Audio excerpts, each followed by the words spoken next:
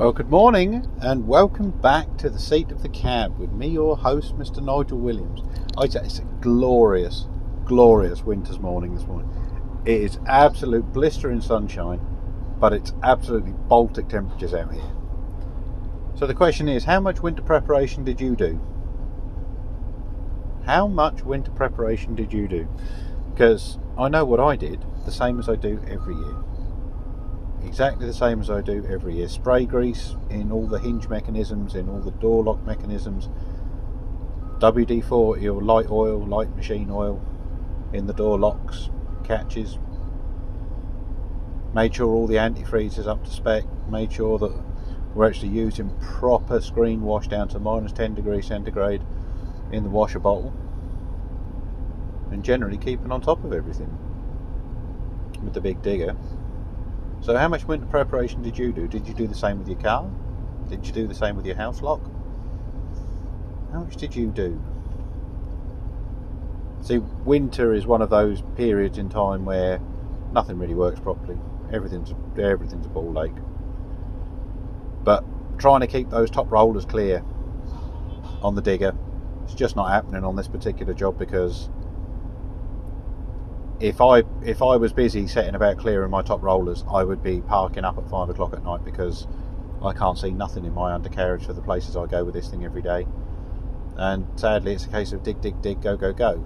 They do get dug out twice a week, but I can't do it every day. Just I haven't got time, I'm too busy, and the work's got to happen. You know, I'm here to make money. I'm on hire to a client who's expecting their pound of flesh. And it's my responsibility to the company I work for to deliver it. And that's what I do, all day, every day.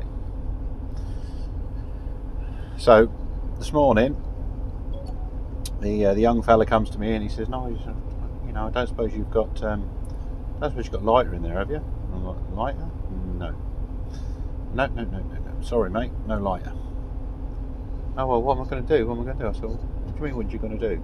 He said, "Yeah, well, the door lock's frozen up on the tractor. I can't get in." I said, "It's been freezing temperatures." I said, "Have you put any WD-40 in the barrel? Have you sprayed any of the mechanism with a bit of light machine oil, a bit of water displacement fluid?" "Water dis what?" It's like, okay. These are the basic things that they should be teaching junior operators. These are the very, very basic things that junior operators should be learning. And this is something that, I keep talking about the mentoring.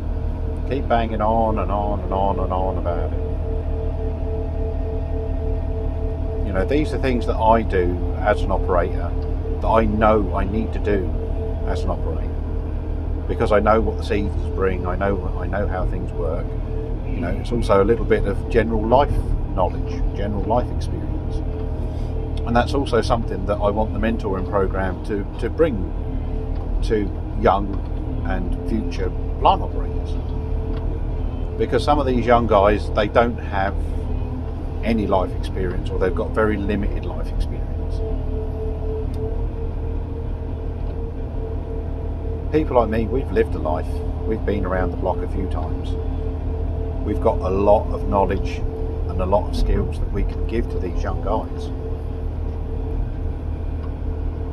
The basics, the very, very basics. You're getting towards summer. What preparations do you need to make for summer? You need to make sure the aircon's working. You need to make sure the cab filter's clean. You need to make sure that you've got means of blowing out air filters and things on site. Some of these young guys, blowing out air filters, they don't know what that is. I know that they say on some filters these days that you're not supposed to blow them out. I don't necessarily agree with that. But we should be providing a means of teaching them about blowing out air filters and why it's important for efficiency. We keep talking about zero emissions, battery, hydrogen, yeah.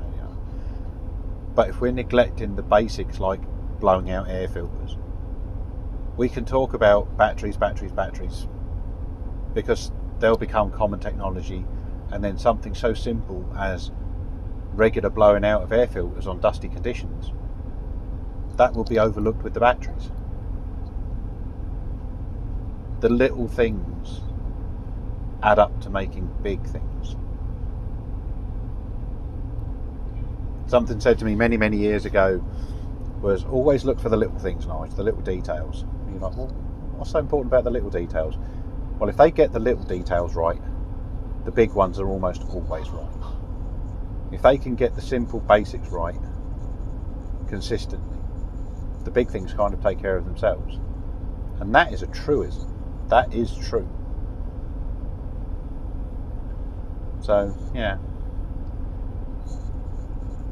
I was on the phone this morning to a junior plant operator, first time out on a tractor and bowser, and winter time, he's out with the tractor and bowser sucking for a drilling rig, sucking up the slurry for a drilling rig, and he gets there and he's doing the diligence, due diligence, doing the pre-start checks and all the rest on it, and we're on the phone, and he's like, he said I can't get the gate valve to open, Nigel. We can't get the gate valve to open. Okay. I said, well, it's probably frozen solid, and have you got a blowtorch? No, I ain't got a blowtorch. Okay, well, no blowtorch, so you probably want to be going off and go up to the welfare and see if they've got a kettle. Kettle boiling hot water, make sure it's boiling as well, because big cast brass housing is going to suck a lot of heat out of the water, so you're going to need to be really, really hot, and it's going to need to be sprinkled over, and just gently run over it to warm it and defrost it. All done, all dusted. That's my personal level mentoring to a junior plant operator that has reached out to me. And I want to bring that to the world. I want to bring that to the rest of the plant operation world. Let's see if we can make that happen. Let's see if we can make that happen, boys and girls. Well, thank you very much for joining me, your host, Mr. Nigel Williams, from the seat of the cab. Take care. Bye-bye.